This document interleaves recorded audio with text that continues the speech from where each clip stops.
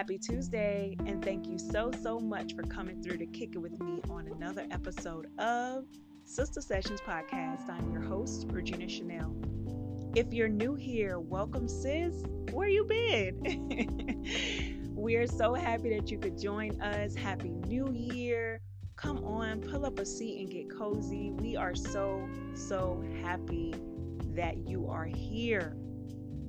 But first, if no one has told you today, you are amazing.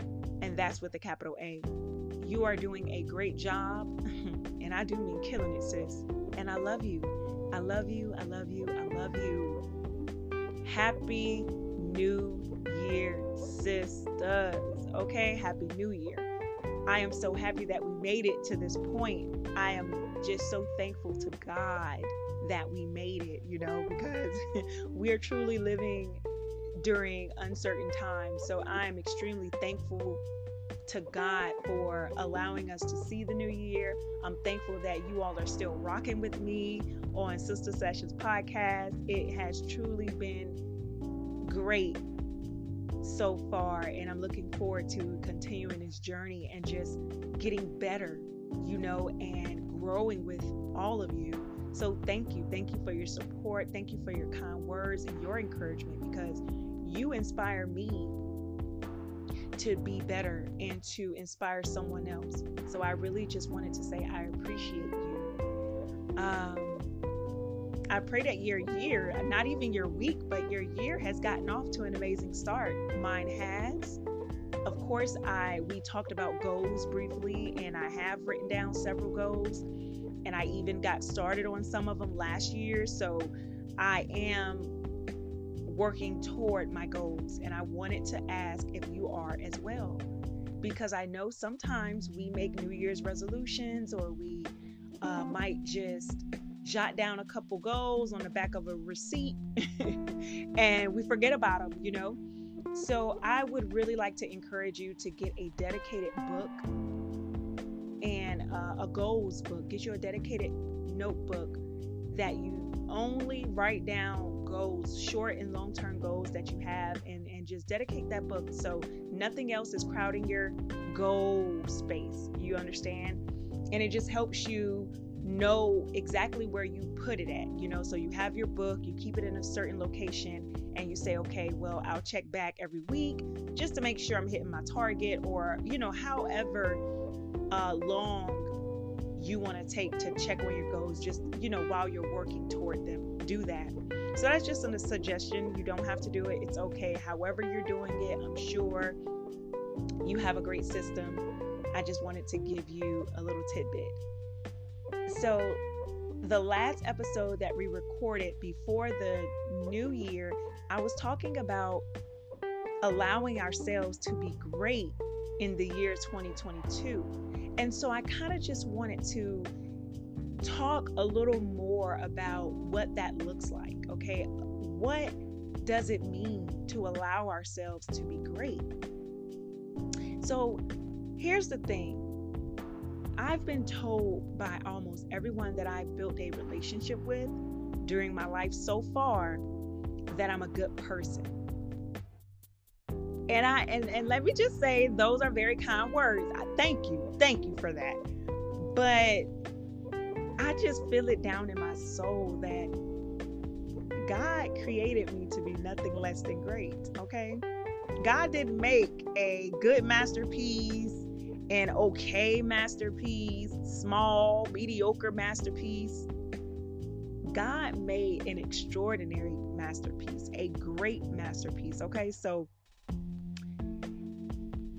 I want to live out that greatness. And in order to live out that greatness, I had to figure out, and I'm still figuring out, how do I go from good to great? How do I go from being a good person to a great person? How do I go from living a good life to living a great life? Because there's a difference. There's a vast difference between the two. And so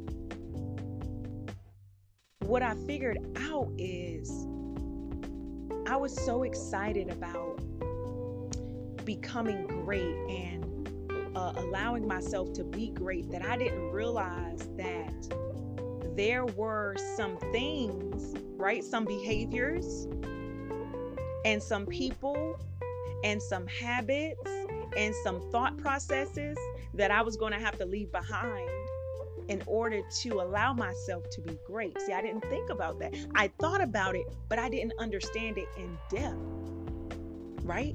I didn't really grasp what letting go of all the things that I'm used to would mean. Most of the things, whatever God says I have to get rid of, right? That I need to leave behind in order to embark on this journey. I didn't realize how that would make me feel. So I just want to be really open and really honest and just tell you that we grieve the things that we lose, and that's just a part of our human experience, right? I mean, if I've been a friend, if I've been in a friendship with you for say 15 years, and now I'm embarking on a journey, and I'm feeling as though, okay, well, you can't go with me on this journey. That's 15 years of a friendship. But I'm determined to live out the life that God has for me, right? I'm determined to go from good to great. So I have to leave that where it is. But it doesn't mean I won't grieve. You get what I'm saying? And because I'm a human being, that's a human experience. I'm living a human experience. So I will grieve my losses. Even in it is not just grieving when we lose someone to someone dies or whatever. It's not that. That's not the only time we feel grief, right? It's when you lose a friend. It's when your relationships and your family are strained, right? So I'm grieving. You can grieve without having someone transition or die. And so I didn't know what that looked like until one day I was praying, and I really had to open up and I started crying during prayer, and I'm like, God, thank you. Just thank you for removing things that no longer serve, for things and people that no longer serve me. Because what I found was I was asking God, like, okay, can you get rid of anything that doesn't serve me? And then when I didn't hear from a person for, a month, I'm like, oh, where's such and such? And I'm reaching out to such and such and I can never reach the person, right? And one day during meditation, it just hit me like, okay, I prayed for this. So God's shifting things around in my world. And here I am, I'm looking for it, So I don't want to backpedal. So I really had to get to the point where I'm thanking God for removing the things and the people and the thoughts and the habits and just anything that's outdated and it doesn't serve me and it can't go with me to where I'm going, so that I can be successful on my journey from good to great. So that's what I really wanted to come on here briefly and talk to you about. It's not going to be easy. When you're letting go and when things and people are being removed from your life, it's uncomfortable. Man, it can really be painful. And I think that pain that we feel, it makes you want to revert back to because you're used to it. It's not necessarily that, hey, this relationship was toxic, right? Let's say if you're in a toxic relationship. So it's not that you like the toxicity of it. It's that you're used to it. This is your normal, right? And now you're being pushed and you're being molded to do something different. And because you're uncomfortable and because you are in pain from the separation, you're allowing the grief to move you backwards. And so I really wanted to come on here and say, you can do it, sis. You can do it. Don't let the grief break you. Don't let the grief deter you from living out your purpose and going from good to great. You have purpose. There is something so amazing that has been put and planted inside of you that you're supposed to do in the world. So do it. Just do it. And all the relationships that you're supposed to have, and all the things that you need on this journey, you'll have it. They'll be there. I want to encourage you not to give up. I want to encourage you not to fold under pressure, right? I just want to encourage you and say that you can do it. Keep going. Push through the pain. You got this. You got it. And until we meet again, allow yourself to be great, sis. Like I said before, the greatness is already within you, right?